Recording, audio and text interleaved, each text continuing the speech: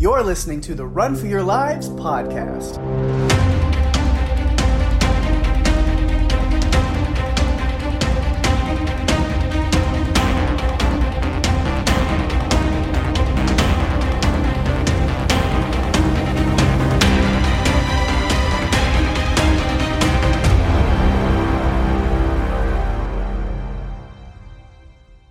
Hey everyone, welcome to the show. I'm Daphne.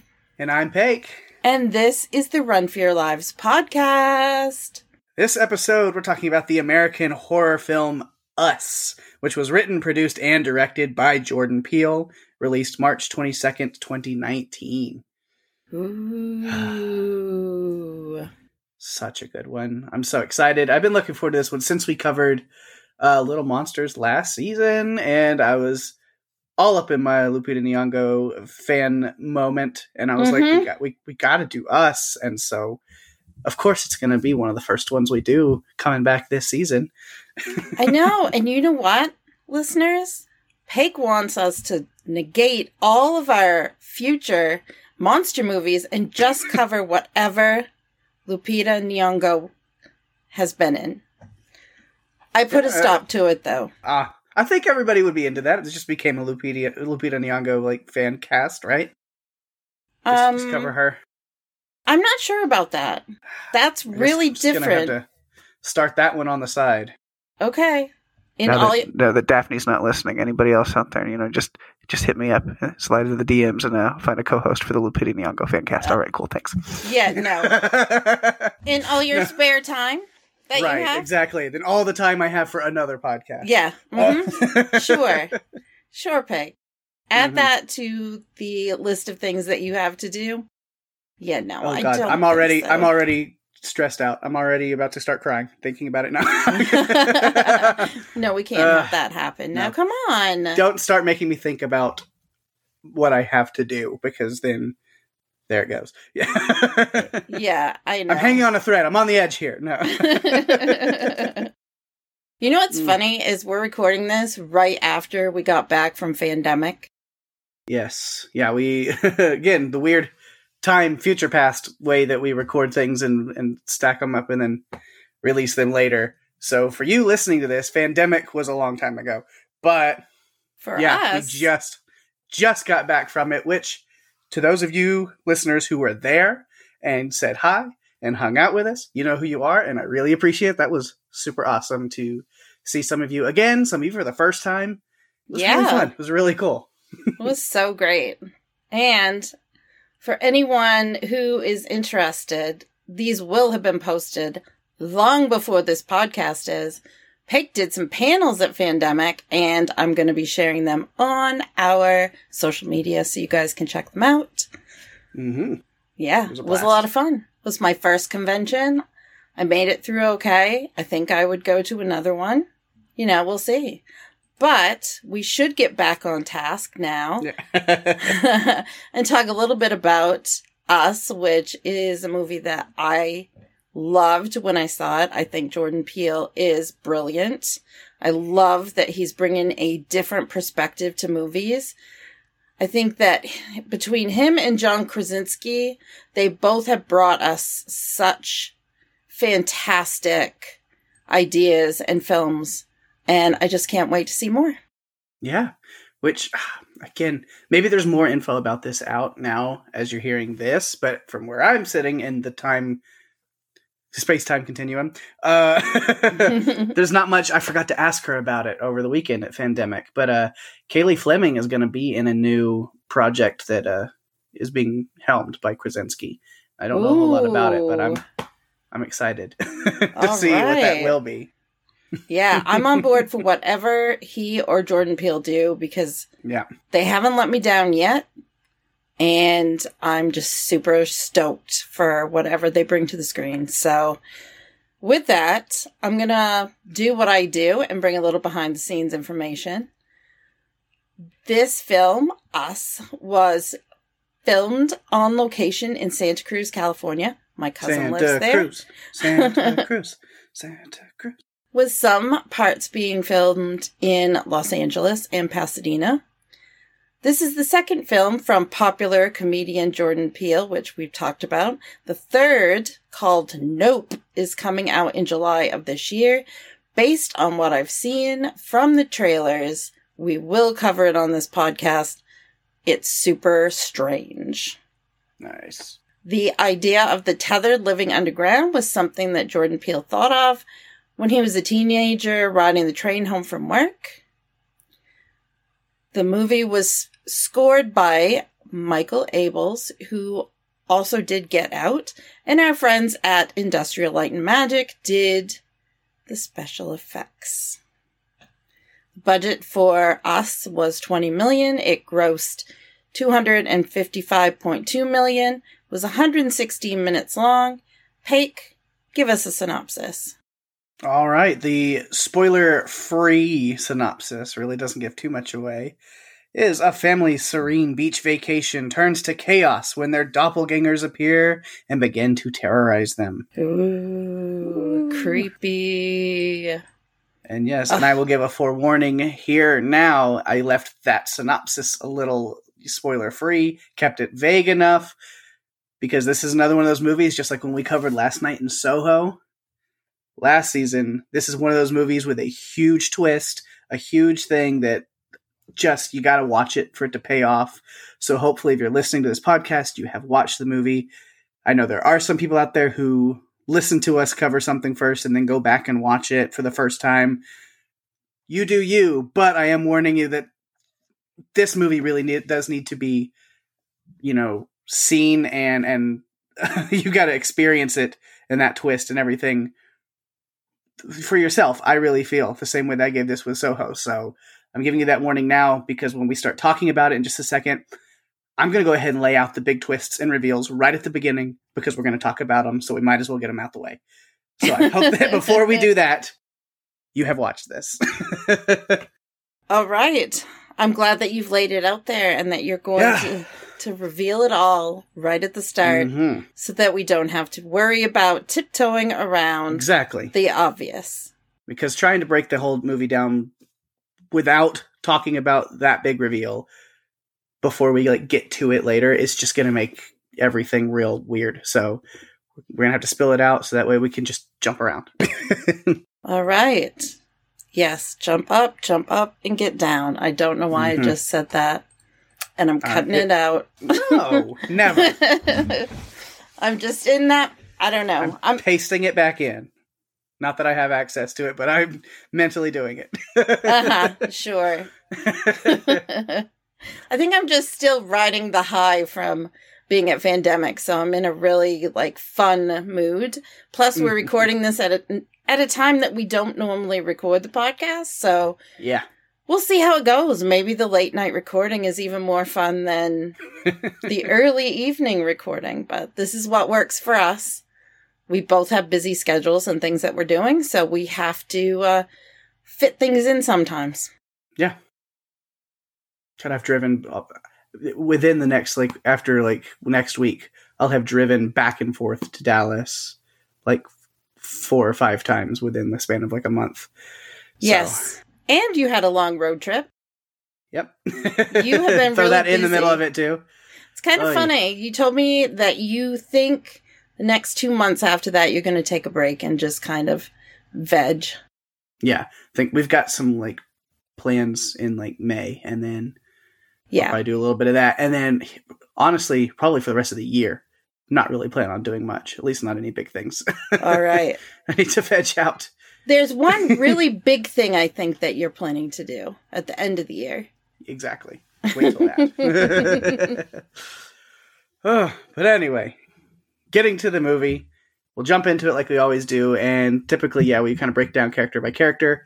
This is one of those movies that everything is intertwined. There's so many different things going on, and it's kind of all the characters are together all the time for the most part. Yes. So we're just going to jump around, get to all our notes, however we get to them. Yeah. This is going to be a good one. I'm so excited. Yeah, I'm excited too. So, fair warning, last warning. Right now is the part where you need to stop if you have not watched the movie and do not want the amazing, incredible Jordan Peele reveal to be given to you beforehand. All right. Oh, no. Oh. So now that people have been warned, once, twice, 3 times, a charm, You're on your own at this point. Cake, I have to ask you, did you figure out the twist before it was revealed? The first time I watched this movie? No, I did not. I did figure it out. No, it was a complete shock to me the first time. Of course, then rewatching it other times, Jordan Peele lays things out so well. I mean, there's foreshadowing every second of this movie. There's so many hints and so many clues. But if you're not looking for them, it's easy to miss. Yeah. But yeah, when you're looking for them, like when I'm watching it for this and really taking notes, I'm like, oh yeah, it's pretty obvious. But it was cool. So what that is, obviously, is yes, we have these doppelgangers, the tethered, that live underneath the ground and have decided to revolt and come up and replace their humans that they are connected to. Of course, the big twist being that young Adelaide at the beginning, who sees her tethered doppelganger in the House of Mirrors, was replaced by that doppelganger. And of course, the Adelaide that we follow with her family throughout this whole movie was initially the tethered that stole and took the life, basically, from this other actual Adelaide. And so that's why she kind of knows what's going on the whole time. Yeah. And it's real creepy because Red, who is the real Adelaide, tells a really gross, creepy story about how her life compares to Adelaide's. And that really affected me. It's like, oh my God, it's just, yeah, it's very intense. This movie is very intense. It doesn't hold back. Like anything Jordan Peele does, it doesn't hold back. It's always lays it out there. And there were little things throughout the movie that I'll get to in production notes that are very clever. Oh, yeah. And I'm sure I've got a few of those clever notes. I have not looked ahead in what you have. I'm just waiting expectantly to see what you got. But I'm sure, because I wrote down a couple of things, and then finally I got to the point where I just wrote down kind of under like extra notes, where I was like, Jordan Peele has several layers of reasoning why he uses themes and symbols. Like there's the number 11 and rabbits, and all these things are in the movie. And there's like, it would be a whole lot for us to dig into. And we don't have that kind of time on a podcast. We don't. So I do recommend searching it out. He has some very interesting thoughts and explanations floating out there on the internet.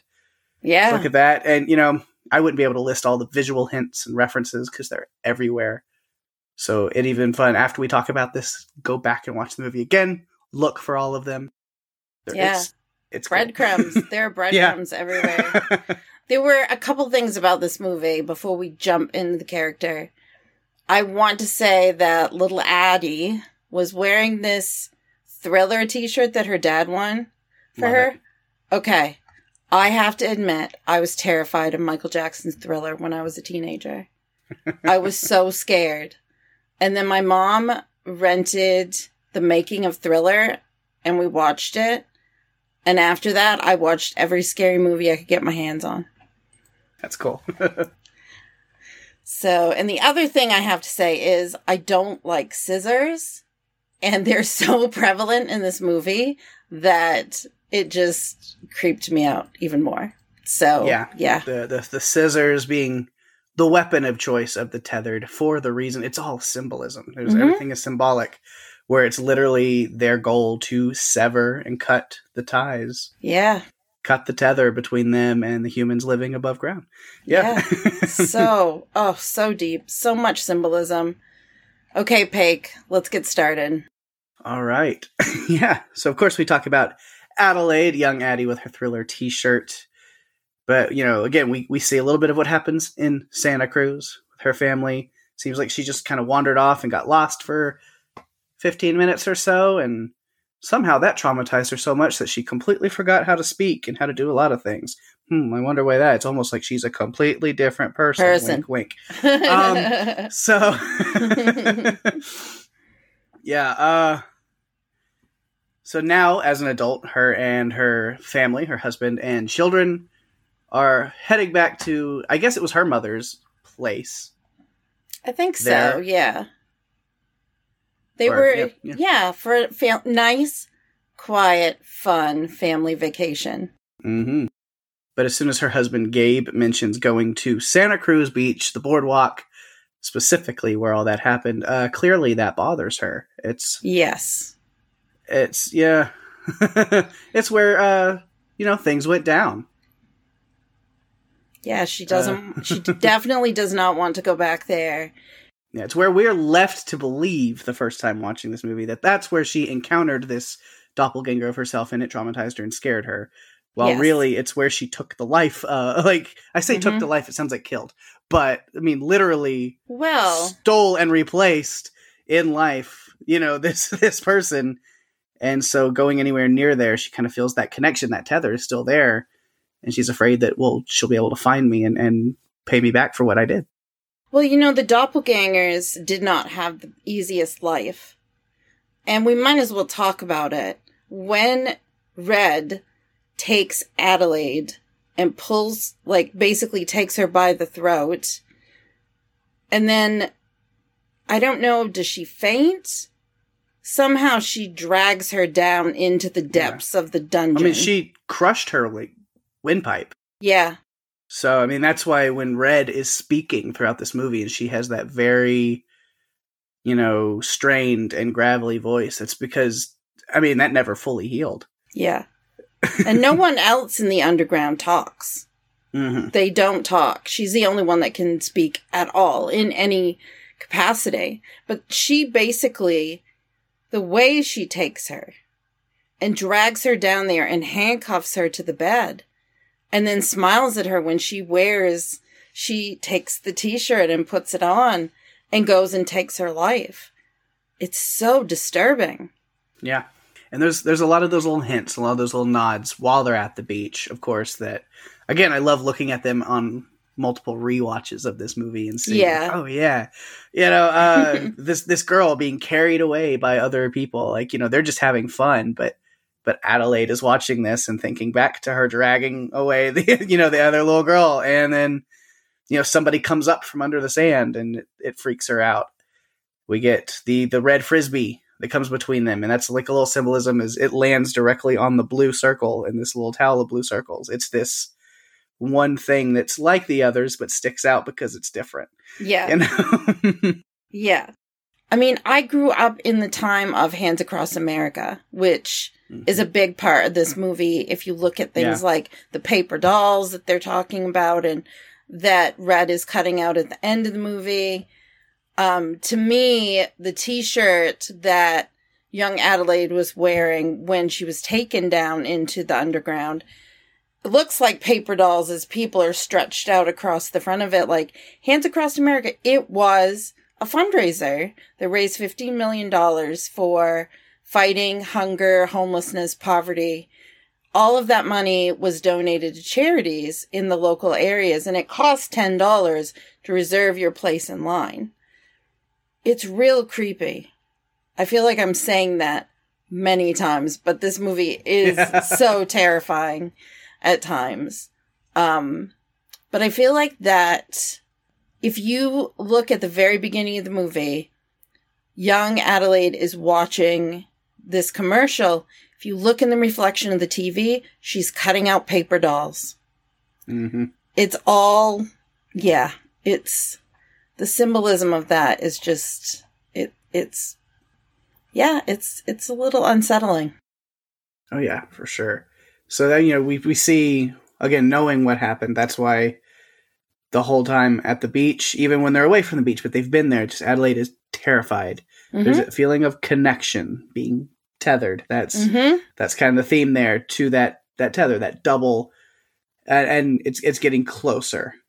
The connection is real because we see, in the flashbacks when we get kind of the big reveal or whatever, but all of the tethered, all the doppelgangers are connected in the way like puppets where they're moving and doing the same things that their human counterparts are doing. Yeah. And so even though that connection isn't that strong that she was able to break out of it, obviously the doppelgangers still know where their human counterparts are. They still have a strong enough connection to where you can't really run from them. You can't hide from them. And she's feeling this pull. She can feel that now that we're here, she's getting closer. Yeah. She tells the story to Gabe kind of, from the viewpoint of real Adelaide, she doesn't tell him that she grabbed her and switched places with her, but I saw this other little girl, and then something happened, yada, yada, yada, skip over that part. One thing led to another, and now she's after me, Yeah. Yeah. She talks about seeing another little girl who looks just like her. And it wasn't a reflection because Gabe actually says to her, well, you were in a house of mirrors, Mm-hmm. And she's like, no, she was real. And like you said, her whole life, she's felt like this person has been coming for her. So we get the whole family on our driveway scene, which that's the first moment that really amps everything up in this movie. And I love it. Adelaide clearly is already terrified because she knows maybe not exactly what's happening, but she knows who it is. Yeah. And she knows why.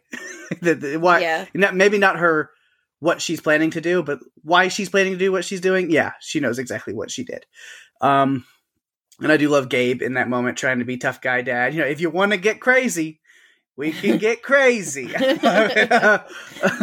was really funny. I found his character funny, but not necessarily tough. Like, I didn't feel like I felt like he talked a big game, but I don't feel like he backed it up very well. Right. I feel like Adelaide was definitely the toughest out of them. Even the kids were pretty tough. Yeah, Gabe was not ready for crazy, actually. No. Because Abraham starts making his way towards him, and then the kids skittered off to the side. The tethered kids. It's just the creepiest way. Zora sees Umbre climbing the tree outside. Abraham's banging on the front door. And then next to the back window by Jason is when Pluto makes his first little appearance. Oh, man. Which I just have to say, Pluto is my favorite. He's so cool. He's so creepy. It's part the mask, but also how he just like walks around on all fours like an animal, like a spider kind of crawling around. Yeah. And he's just a firebug, literally, and he's just, all these little parts. I'm like, man, it's so cool. Evan Alex, the kid who played Jason and Pluto, had to have had a blast with that. Just being able to be the creepiest thing on screen, man. It had to be fun, though, I think, for all the actors to get to play such polar opposites of their characters. Yeah. And getting to bring that to life. Especially for Lupita Nyong'o, because the differences between the two, Red and Adelaide were just so severe that it was pretty incredible to watch her and know it was the same person playing both roles. And in all the cases, like, it had to have been a fun movie to do. Yeah. I do think, though, one note that I took during all of this is that Abraham won the Battle of the Door. Mm-hmm. Took the bat, hitting Gabe in the leg. It just, creep factor, +10.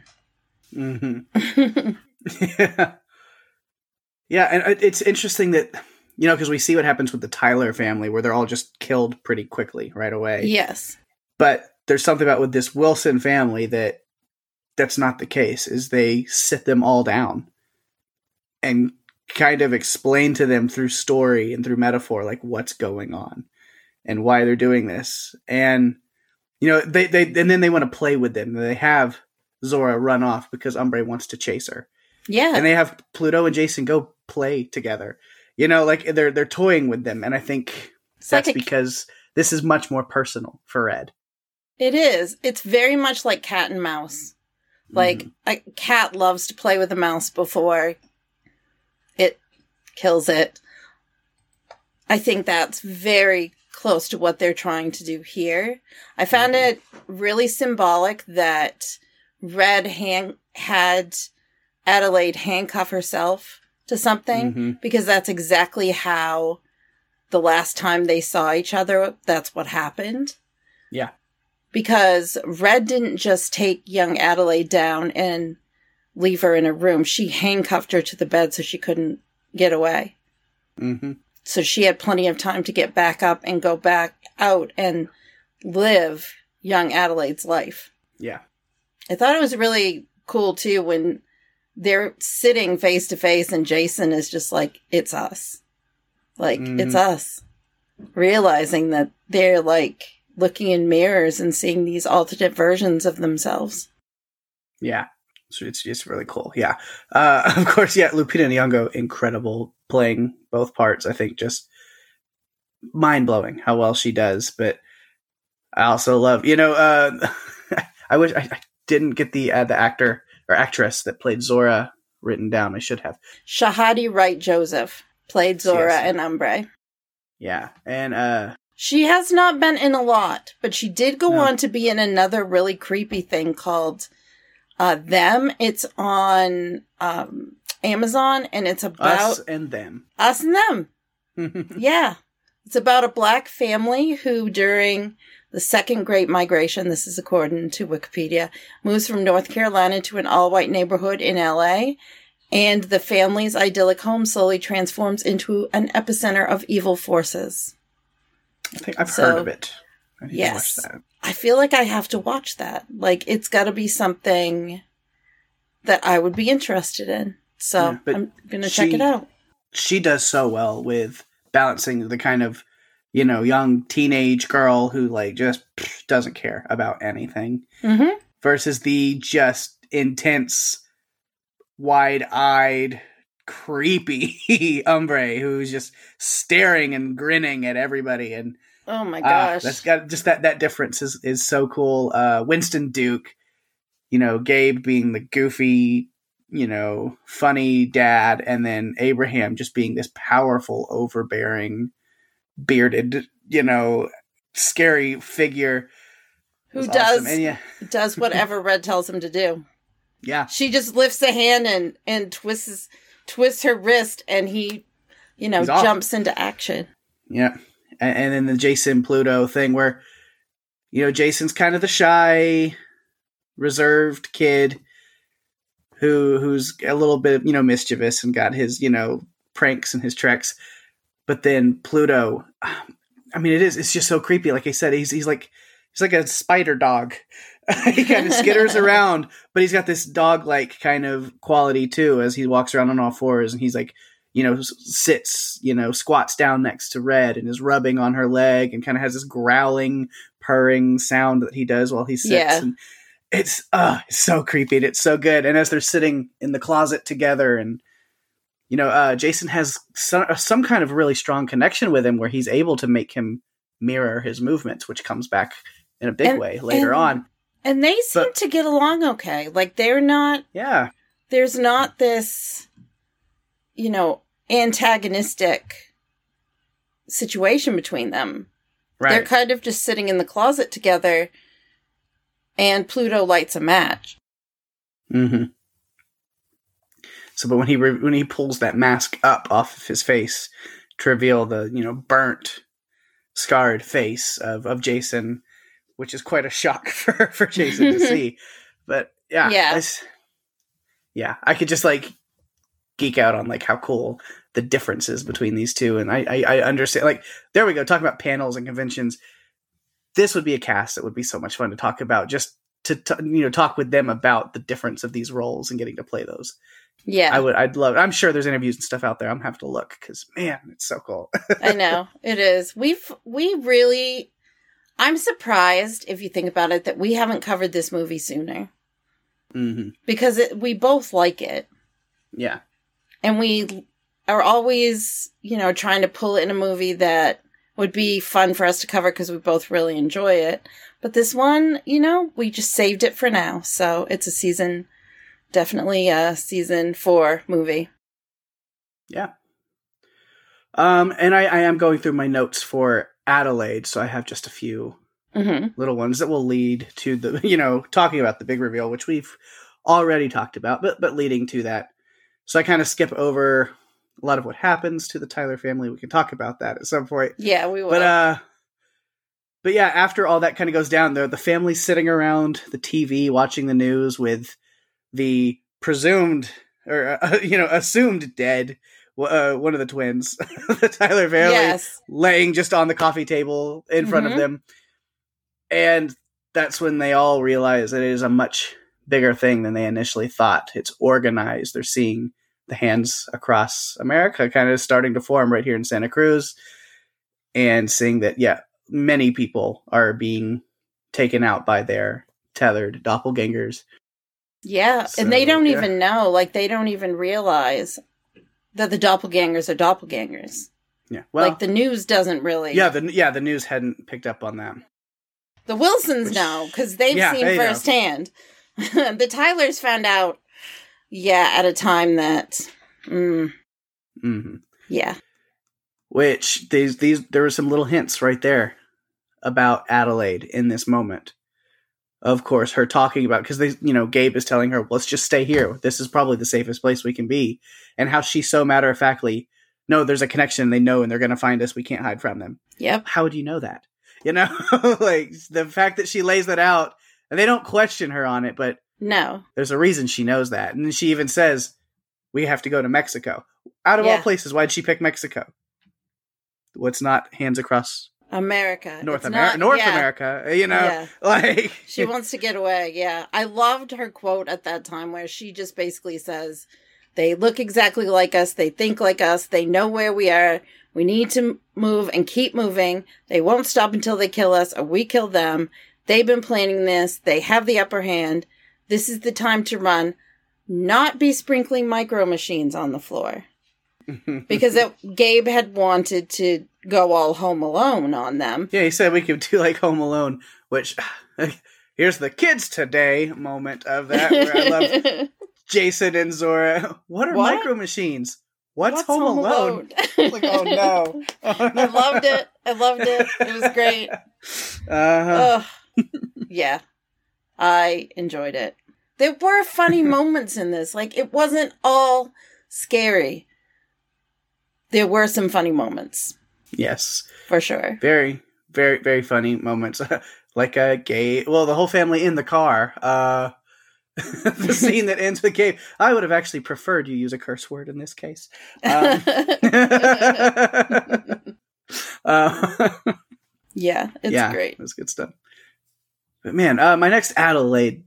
I almost said quote. Note. They rhyme. Same word, I guess. No, my next... Adelaide note that I really have is coming back all the way to the end.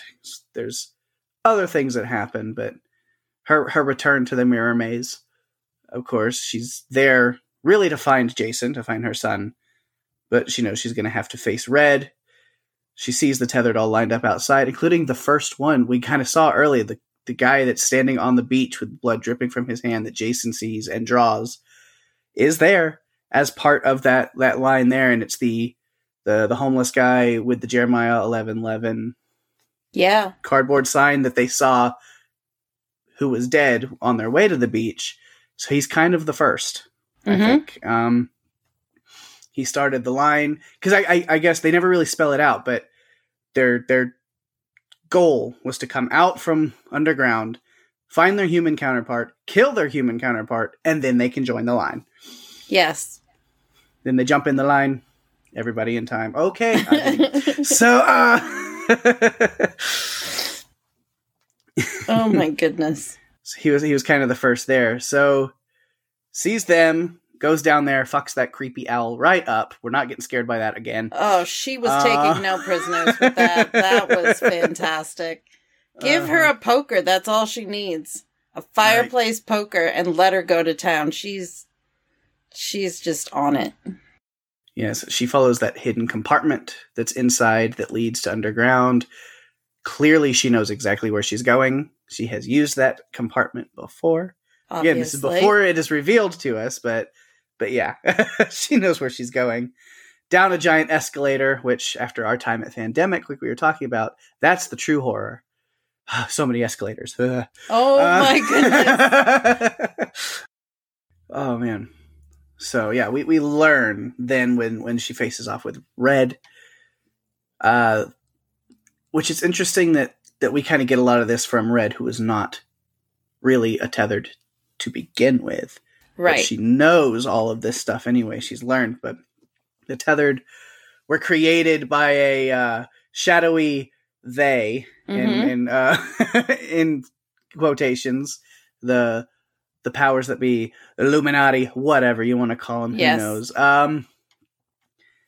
Where they're created as copies of the humans that have a connection to them, to where they could be used kind of in shady ways to manipulate things and influence things on the surface. She says, like puppets. Mm-hmm. So it kind of, they were wanting to use them the opposite way of what they ended up being, where the humans lived kind of freely and the tethered underground were mirroring them. Yeah. The original experiment was to see, can we control what people do above ground with what we do with these tethered? Yeah. And it was the opposite. And though they were two separate bodies, their souls were intertwined, which is how I think they're able to know where they are, how the tethered are able to know where their doppelgangers are. Yeah. But apparently this experiment didn't go the way that whoever they, quote unquote, wanted it, and it was abandoned, but all of the tethered were just left below, forced to be connected to their human counterparts, but with nowhere to go, and just to be unknown and forgotten underground. Red, I guess the original Red, if we want to call her that, who is the Adelaide we know. It gets confusing when you try to explain it once you kind of know what happens, but she somehow finds her way to the surface and encounters Adelaide, and then switches with her, which is not revealed in this speech that, we were getting, but we find it out kind of at the end. But the tethered realize that there was something special about Red, the new Red, and they looked at her to guide them in a plan to finally take the world, that the other versions of them had control of. Yes. To escape the underground and take their rightful place in the hands across America. Yes. Adelaide is able to kill Red, saves Jason, and the family drives away in the ambulance. And that's when we get the reveal through the flashbacks of what happened when young Adelaide went into the mirror maze. Talked about her throat being crushed, which is why the voice, and she kind of blends in down there because none of the other tethered speak. Mm-hmm. So tethered Adelaide had to learn to speak as a child, which is why there's that whole moment of her young life where she was kind of in therapy and they're trying to figure out what was going on. So yeah, that's kind of what we get. It's interesting, and I still haven't been able to find a really good answer to it as to why after Adelaide, quote unquote, whatever, is thinking back to this, and we see that flashback, that the way that Jason is looking at her as if he's clued into this as well. Mm-hmm. There's not really any reason why he should be. Unless he overheard something when he was hiding in the closet. Yeah, he was in that locker. And I've tried to think back to the conversation between them and if there's anything that was said that really would have given it away. And I still don't really click on it. I think the speech that she gave in the classroom, which I think was talking about the souls and being special and it being a miracle, and about dancing. Mm-hmm. About her learning to dance. And she danced in front of, while Adelaide was dancing above, she was dancing below. Yeah. I found that interesting, but to me, something that was even more interesting is the way they shot their final fight, with interspersing the ballet dancing and the way the music fit and the slicing and the smacking and it was incredible to me. The choreography for that was just top notch. Yeah. So, I'm going to go in, if you don't mind. This one, I'm just going to read it. It's kind of a little bit, I was wondering if I was going to save these till the end, but it feels like it fits now as I pulled an article talking about, the souls. So here's a look, not kind of an official look, because Jordan Peele has not actually said anything official about the ending of this movie and the, meaning and the themes. He likes it to be open to interpretation. Of course. so he hasn't really spoken on it. So this is one that I found that I really like. It's kind of an explanation, not just the ending, but kind of the overall plot. And this one comes from Collider.com, whoever wrote this one. But I like it a lot. So I'm just going to read through it. It's a little bit, but I think it explains things pretty well because it is very open-ended and there's not really a message to the ending. It just kind of is left open-ending. But here's what they said. We're told earlier in the film that the doubles couldn't reasonably function as doubles because they lacked a soul, and that for all the copying the government could do, they couldn't replicate that one part. Given the behavior we see from all the doubles, killing with abandon, showing no remorse over their actions, etc., that would seem to hold true. But switching Red and Adelaide leads to something far unnerving, which is that concept of a soul is a luxury provided by those who have the comfort of freedom and choice. The reason the doubles are soulless isn't because the soul couldn't be copied, but because they never had a chance at one in the first place. By swapping Red and Adelaide, we see a strong argument in favor of nurture over nature. If Red truly had no soul, then she never could have adapted to life above ground. She couldn't have expressed herself through dance, found love, or been a part of a family. Conversely, if a soul does exist, then it can just as easily be worn away by circumstance. Adelaide starts out a normal girl, but after spending decades underground with the doubles, she eventually goes insane and decides to put together a murderous uprising. Furthermore, as the movie unfolds, we see that we're not so special and not so different. The Wilson family warms up pretty easily to the violence required to survive because fear of the other is such a motivating factor. We're desperate to hold on to what's ours, and that zero-sum game is represented by the uprising of the doubles. We can't live in peace with these doubles. Only one can survive. And as we see in the Red and Adelaide relationship, there's not enough to go around. Someone has to live below and someone has to live above, but they cannot live together. Ultimately, that makes our difference with the doubles irrelevant. They want what we have, and so do we. Simply saying that one side is soulless is a cop-out. The last brutal stab in us isn't that we each have our own unique and beautiful dark side because we're all unique and beautiful in our own special way. Instead, we're shaped by the privilege of our surroundings, ones we don't get to choose. That's not to say that choices don't matter, but we should look at the luxury of who gets to have these choices in the first place.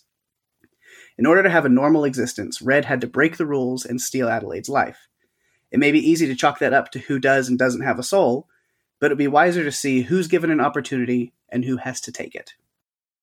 Ooh, that's pretty deep. And that's kind of the social commentary explanation that I found on Collider that was... Because, we know with Get Out, the Jordan Peele likes to have this kind of social commentary in what he's doing.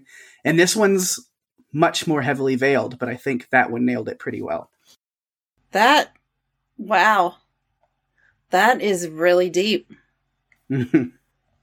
There's so much about this movie. I feel like we could almost do a part 2 if we went and researched all the things.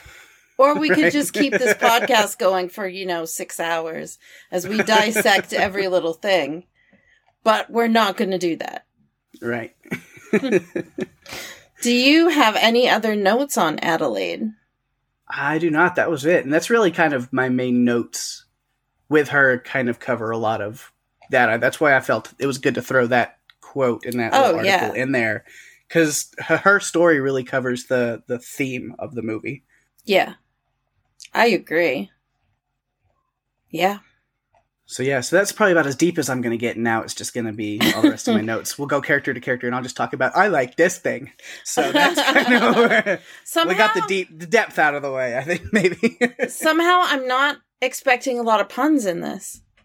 Did you use them all up last week? Yeah, probably. This movie, I don't know, it's got some funny stuff to it, but it's not something that I easily just kind of point, fun or joke around with as much, because it's something that I really deeply appreciate as an art piece. And it's more fun for me to really dig into the seriousness and the meaning of it versus just have fun with it like I do with some things. Not to say that those other things I don't also really love, but it's a different format. It's kind of a different style of movie. Definitely. I think we often talk about music as a character in some films. Mm-hmm. And the music in this film, the score and different pieces, at times reminded me a little bit of Hitchcock. some Hitchcock films. Mm-hmm. Especially like percussion and the random chanting at different times. It just, it fit really well and helped set the tone and the ambiance for everything that we got to see. Yeah. So with that, you said Adelaide notes are kind of done. So I would move on to Gabe a little bit. Mention him. Winston Duke, who is just wonderful. Him and Lupita Nyong'o both in Black Panther together. I know. Man. I know. Black Panther is my favorite Marvel movie. So it was great to see them reunited in this one. Mm-hmm. I just love it when he shows up with the boat outside. Is like, he's kidding, right? He is not kidding. It hangs to the left. Remember that. And then when they're sitting on the couch and he's trying to tell them, you can have the boat for all I care. And then Zora says, nobody wants the boat, Dad. She was funny. She was great. She always had something to say. I really liked that. Yeah. And as goofy as he is, and kind of, not the toughest guy, but also he is capable. Yeah. Especially, he does get kind of taken over by Abraham, but he wakes up. Abraham has him in a bag on the boat going somewhere. But he's able to knock Abraham out of the boat with the bat. He does fall out as well. But Abraham is tethered to the boat, so to speak. Goes off with it.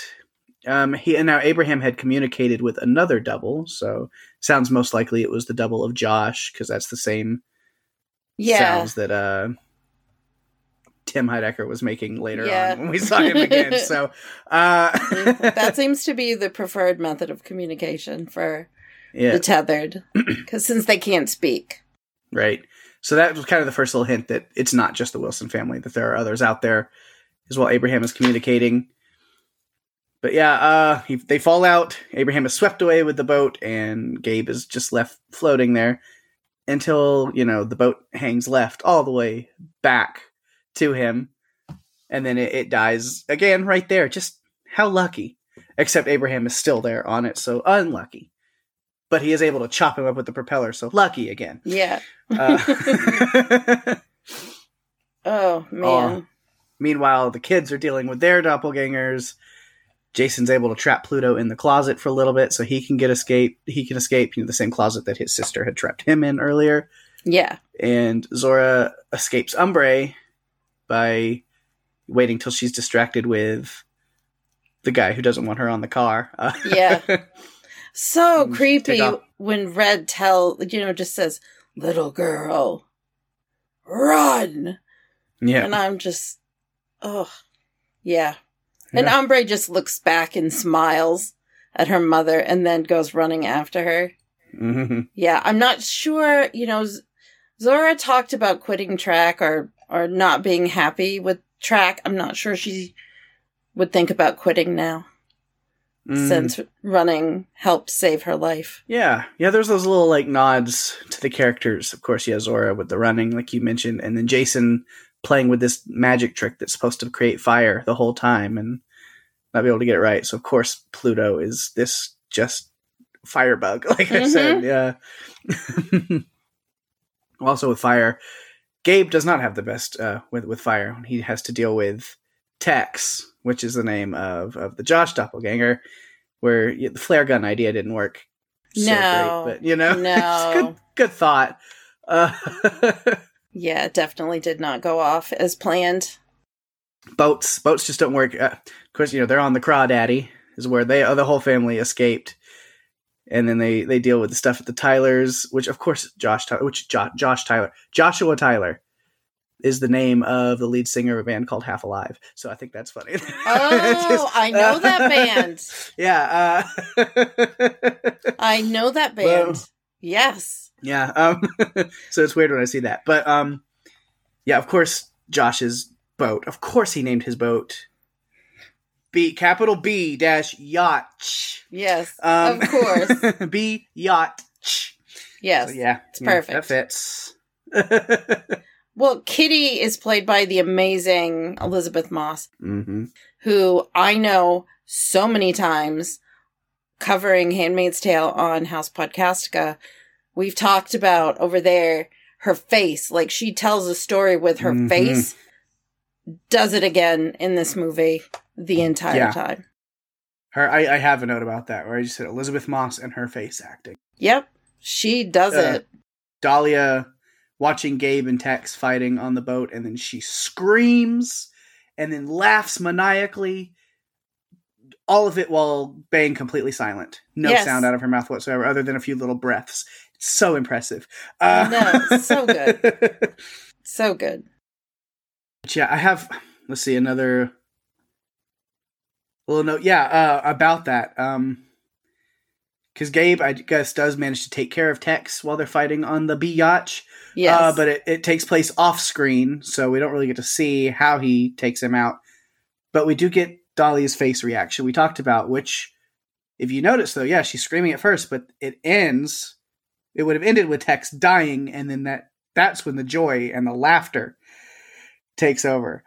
Which then, remember back to when they're sitting on the beach and Kitty and Adelaide are talking, and she says that she thinks about murdering Josh from time to time. Maybe not as much of a joke as it seemed. Because those emotions and things, a lot of like the little characteristics and emotions of the characters are heightened in their doppelganger forms. Yes. So maybe she wasn't joking as much as we thought she was. With how much she hates her husband. I don't think that the tethered, they might be a family, but I don't know how close and connected they really are compared to the actual families.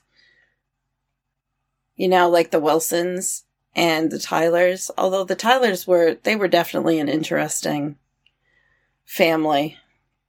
Yeah. Vodka o'clock, I think, is the preferred time of day. Yeah. And poor Kitty has such a hard time. She asks, Ophelia to call the police. Instead, it plays... Playing Fuck the Police by NWA. I'm like... So good. This is great. It just reminds me of when I'm visiting my nieces and they'll ask Alexa to play a song and it will not play the right song. It will end up, they're trying to get something from a Disney movie and it ends up saying that they're playing something by Eminem. Nope. Yeah.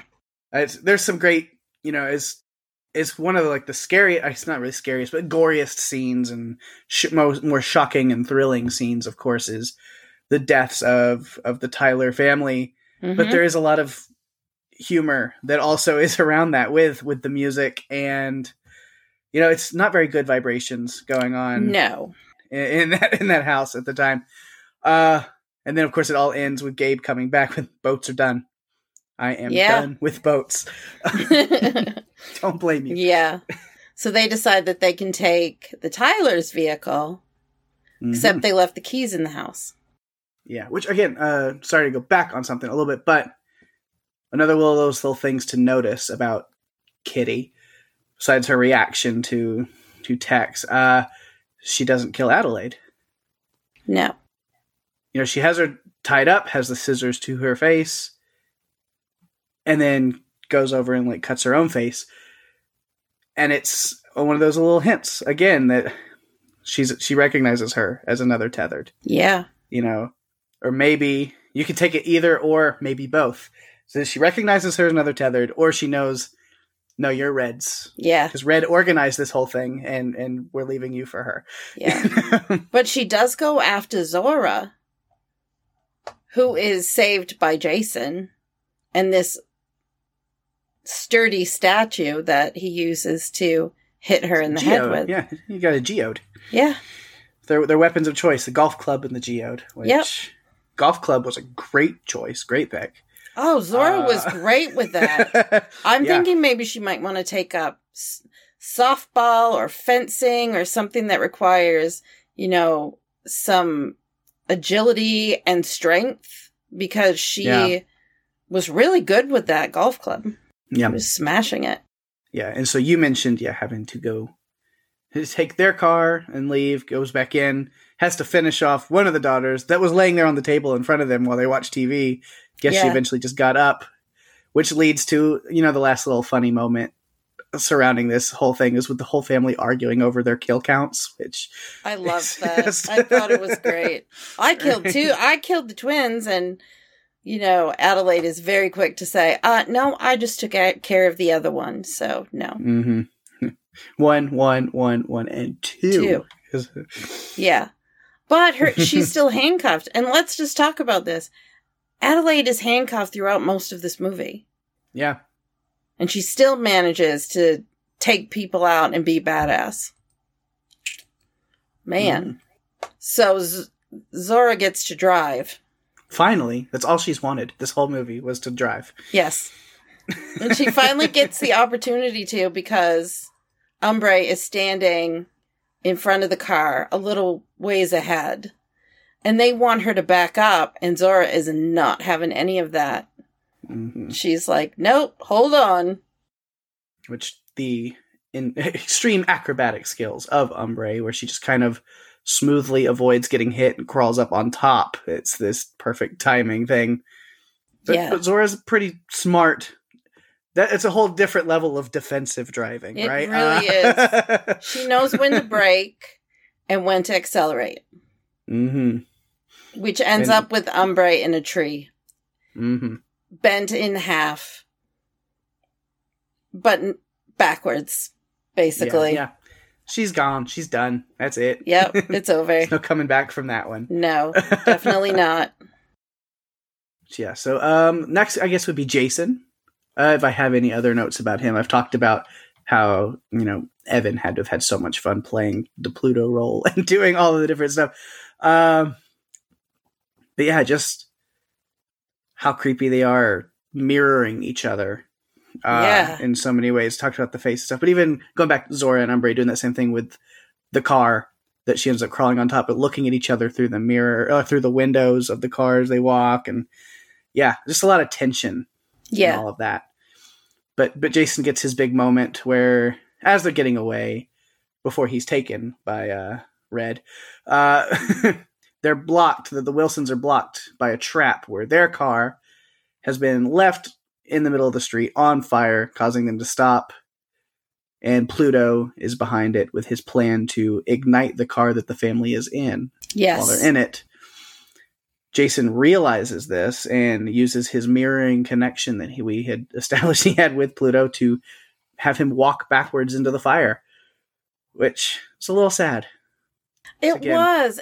I had a little soft spot in my heart for that creepy fucking Pluto. As creepy as he was, I still liked him. Well, even Adelaide was having trouble, watching him go backwards into that. But by doing that, backed right into where Red was hiding. Yeah. Basically up against a car that was the same color as the creepy red jumpsuit that they all were wearing. Yeah. So, yeah. That's notes on characters. Try to see if I have anything else. Not really. Do you have anything? We know that the tethered... Red was very clear that the tethered want to take their time. They've been waiting for the day, and she calls it the untethering. That was something.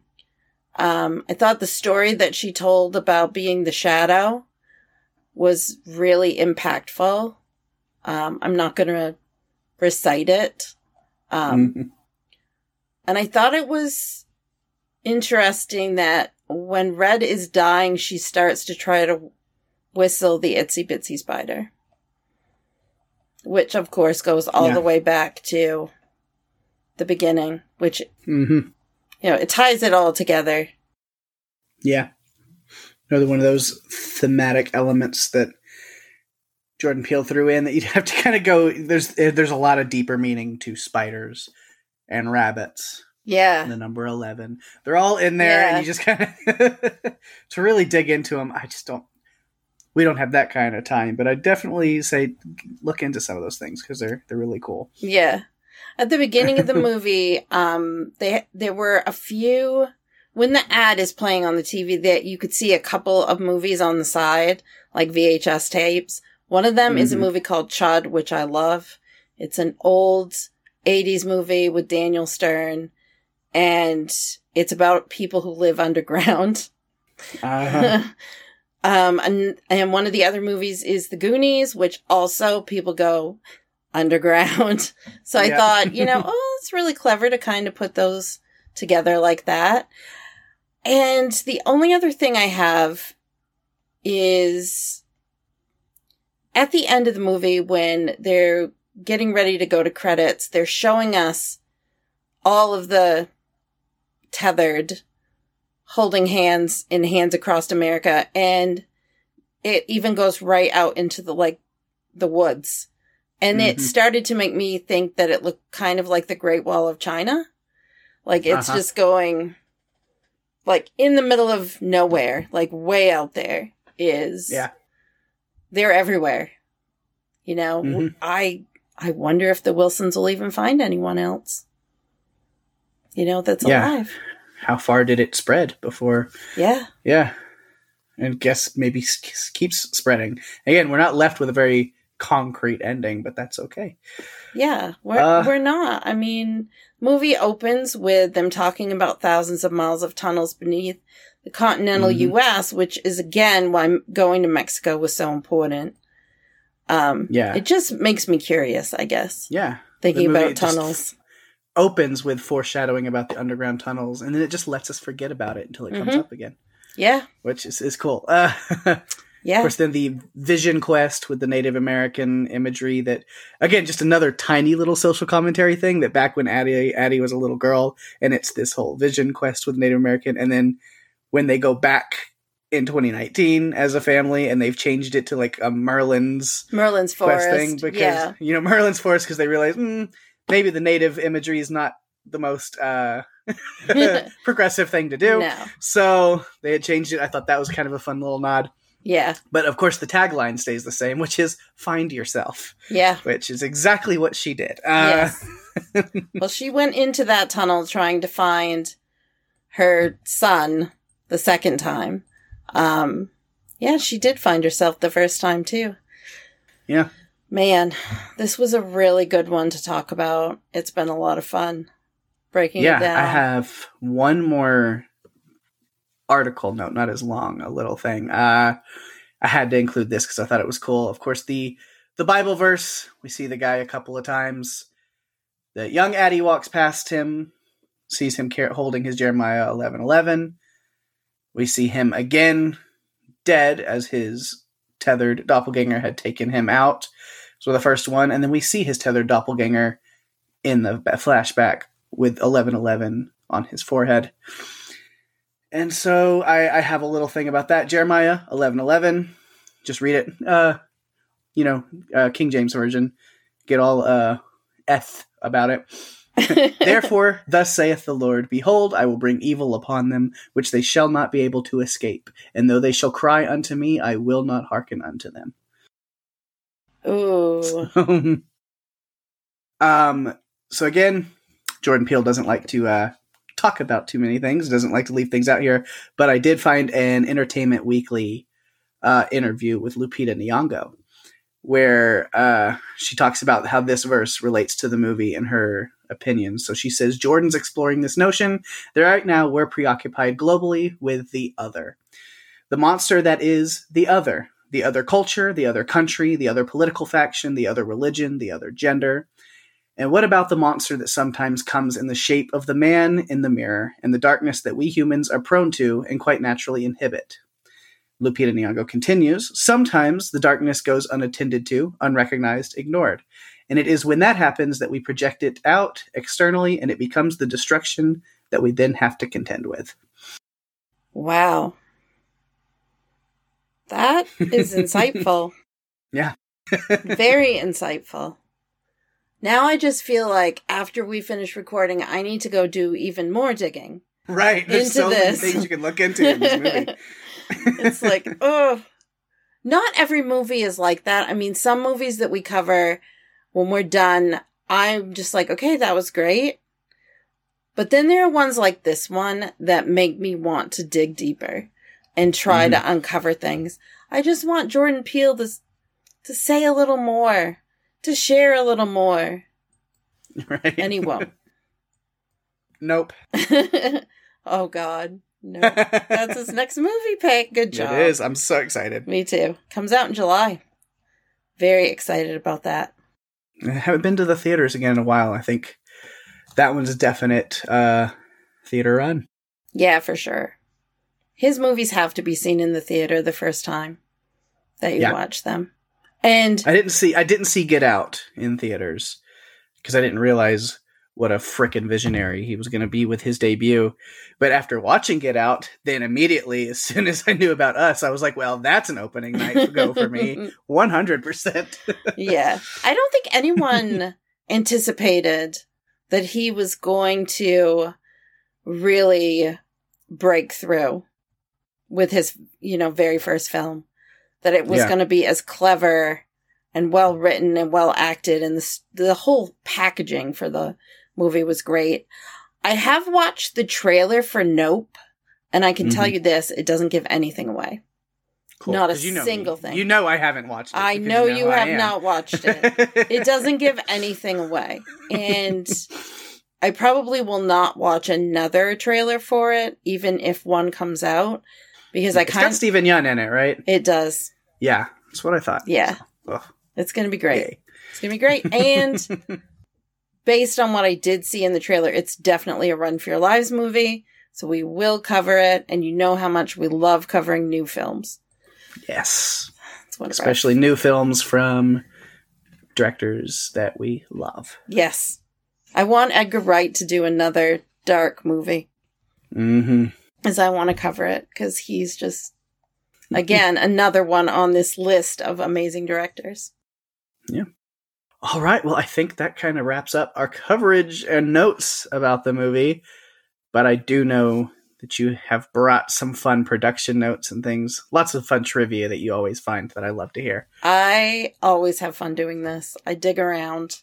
I read articles, Wikipedia, IMDb. I dig until I find what I think are the coolest things. So I'll just get started. So Jordan Peele did say that one of his inspirations for this film was the Twilight Zone episode Mirror Image, which I saw a long time ago, but I don't remember anything about it. He shared 11 movies with the cast in order for them to have, quote, a shared language when filming. 11, again. 11. That number. Yes. And these are the movies he shared.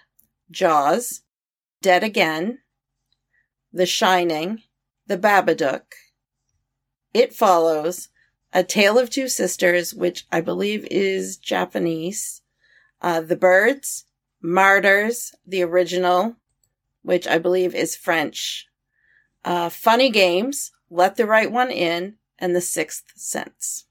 All very different. Those are very different, but a lot of great ones. I have not seen all of those, but a lot of them. And a lot of those are very Run for Your Lives movies. Some we've covered. Yeah. Some we should cover at some point. Yeah.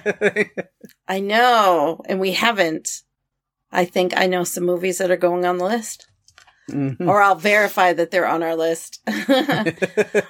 Funny enough, he didn't have The Exorcist on this list. And the reason why I say that is because when the way that Pluto was like crawling around reminded me of a scene from The Exorcist with Reagan crawling on the ceiling, kind of like that. So, yeah. So, several of the important scenes take place on the Santa Cruz Beach boardwalk, which is like the 1987 film The Lost Boys. They didn't have to do very much to the boardwalk as there are a lot of games and rides going back to the 1910s. There is an underground tunnel system, but it's used mostly for storage or shelter. There's no Hall of Mirrors.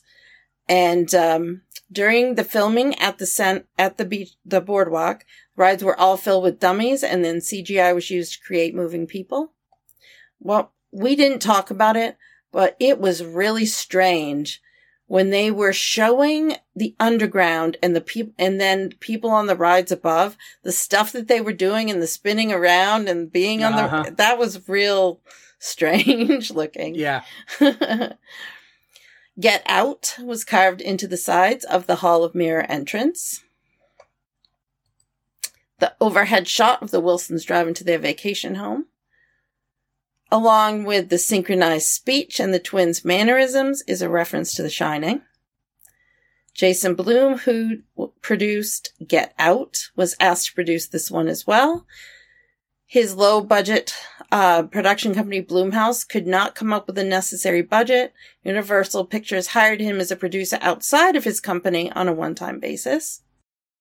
I feel like, and maybe I'm wrong, because there's people that come on different sides of this.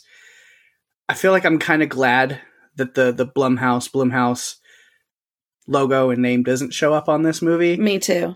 Because it doesn't always instill a lot of confidence in a movie for me. Yeah. There are some Blumhouse productions that have been incredible.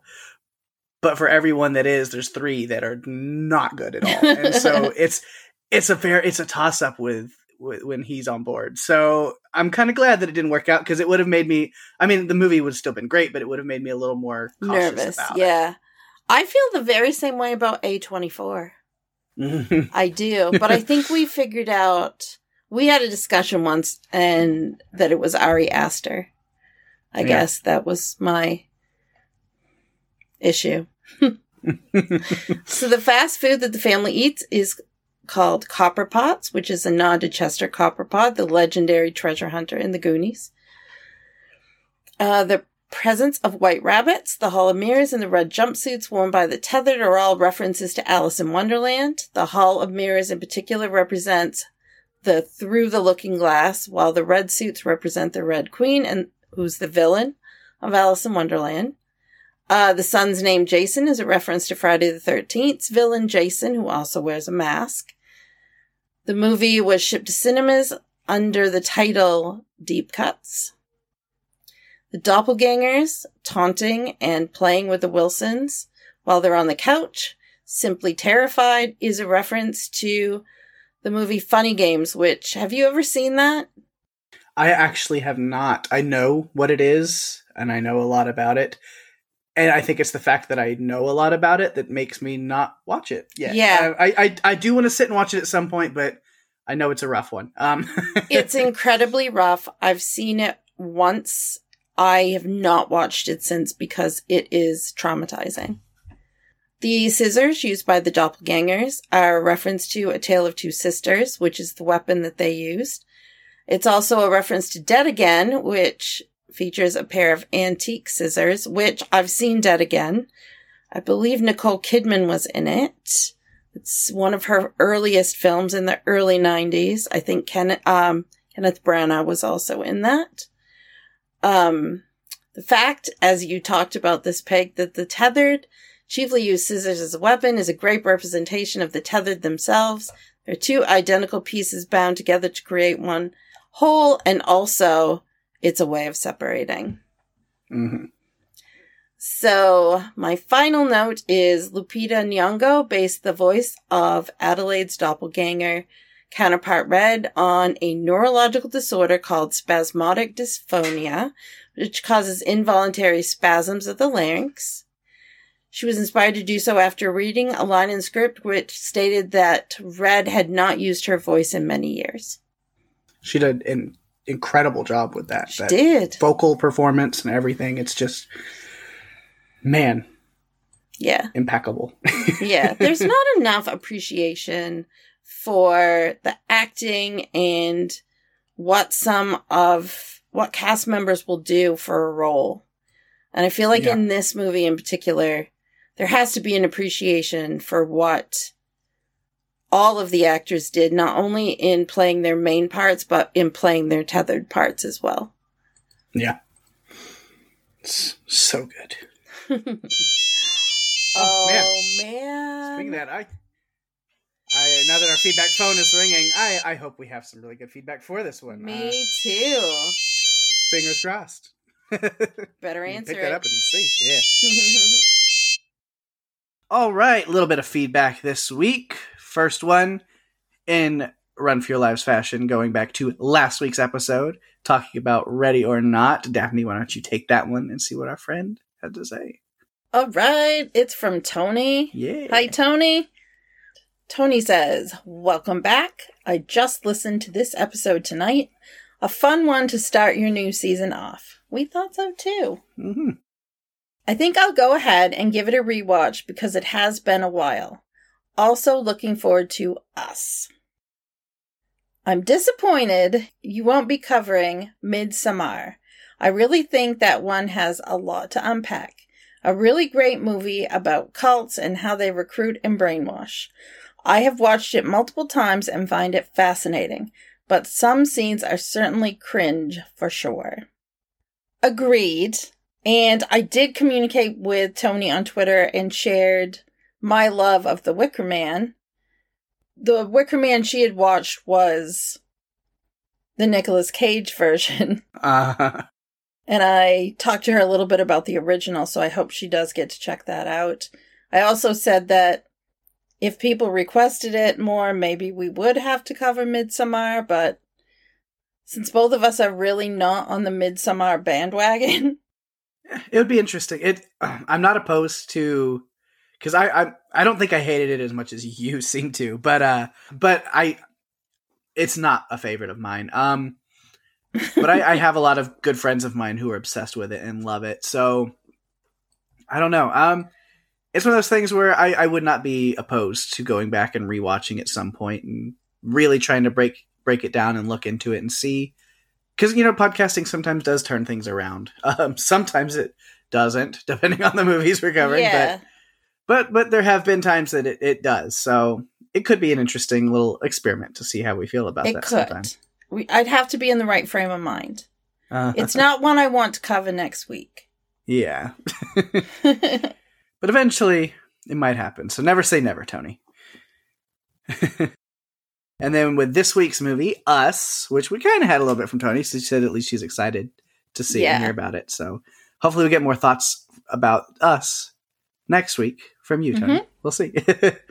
Let us know what you thought when you went back and watched it. But Alma Contreras did have some thoughts about it. Says, I've only watched this movie once at the theater, and I found it really disturbing, and I would love to hear y'all's thoughts. Which you have now. And so hopefully you enjoyed our thoughts and breakdown and kind of some stuff. Because, it is very disturbing. But I love this movie a lot, as you heard when we talked about it. So, yeah. I hope, Alma, that you will write in and let us know if listening to us helped clarify anything that you were questioning about the movie. So, if you would like to submit feedback like Alma or Tony... You can visit our Facebook page at facebook.com/runforyourlivespodcast. You can email us at runforyourlivespodcast@gmail.com. Tweet at us on Twitter at RFYL Podcast.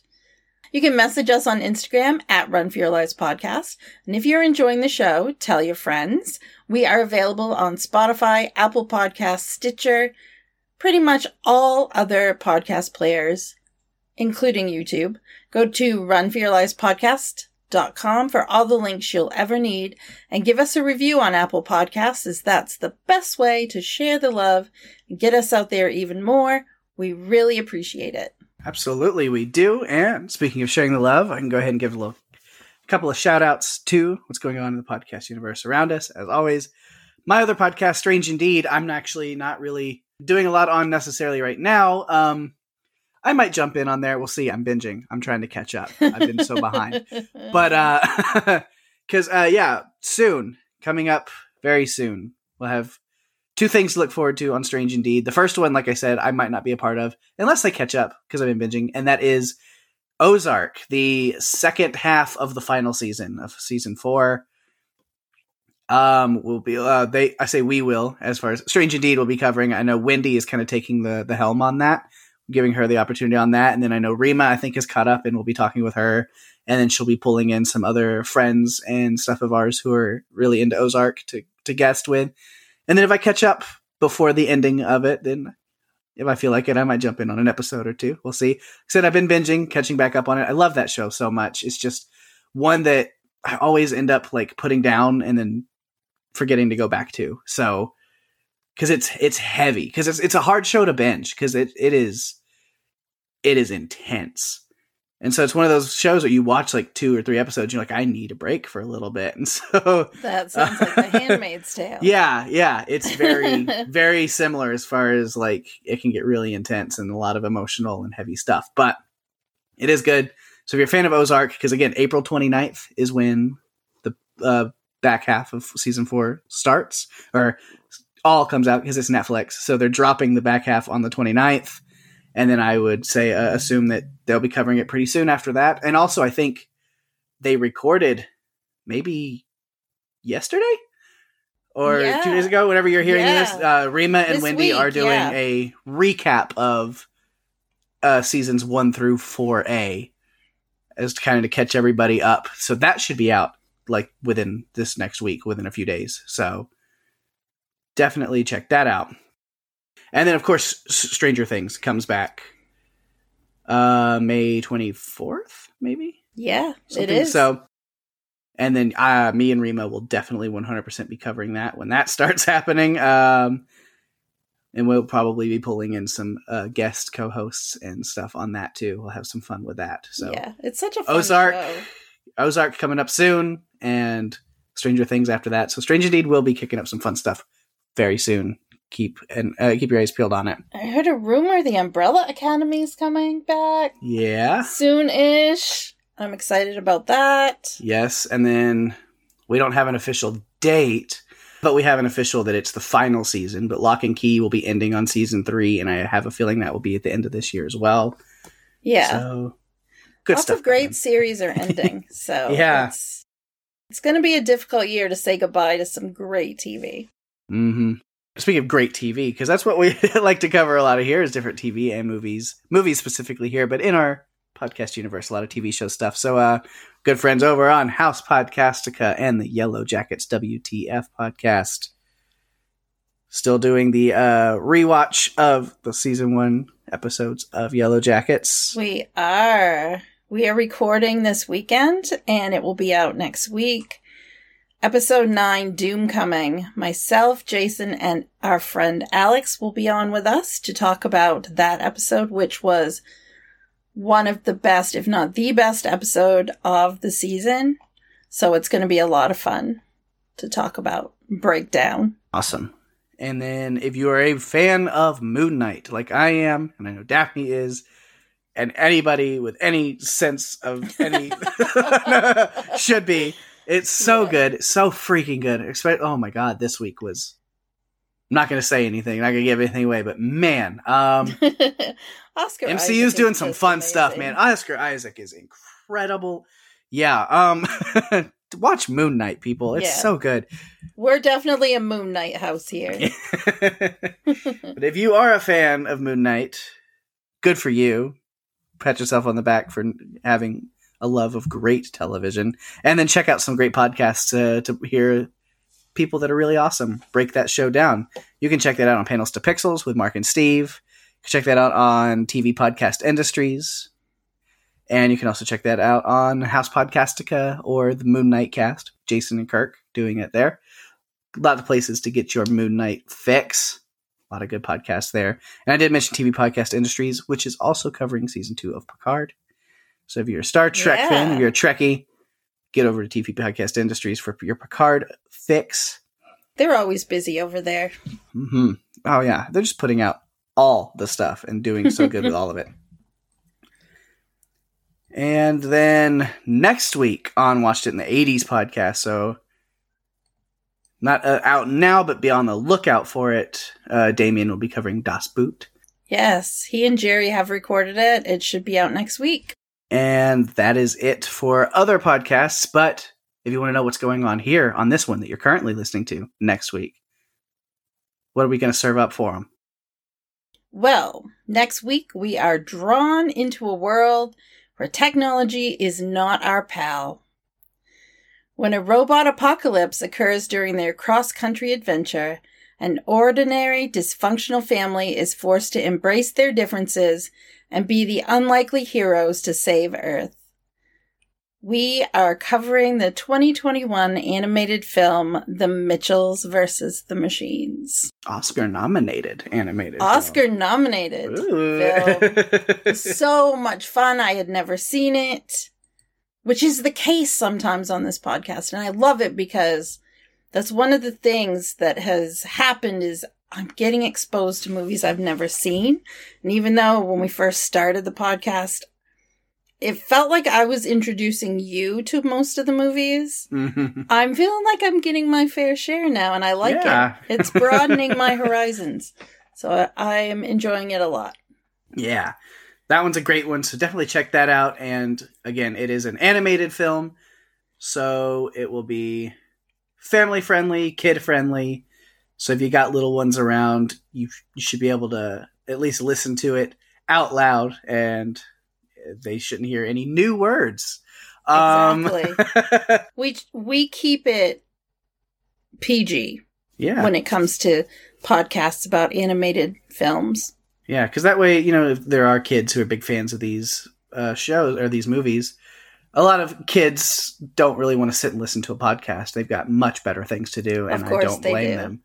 But hey, if there's any parents of kids who are really big into this movie, I'd love to know what your kids think about this. Like, because we did talk about a lot of the adult themes that are in this movie, and a lot of the more mature themes that are in this movie. But I would love to hear feedback from just a kid's point of view on what they love about this thing. So there's some homework. I don't know if it will pay off, but if we have any parents out there listening, let us know what your kids think about Mitchell versus the Machines. We'd like to know. It'd be cool. And with that, we have reached the end of another terrifying yet fun episode. Thanks everyone for listening. I'm Daphne. And I'm Peg. And if you have to run, you better run for your lives. Bye-bye.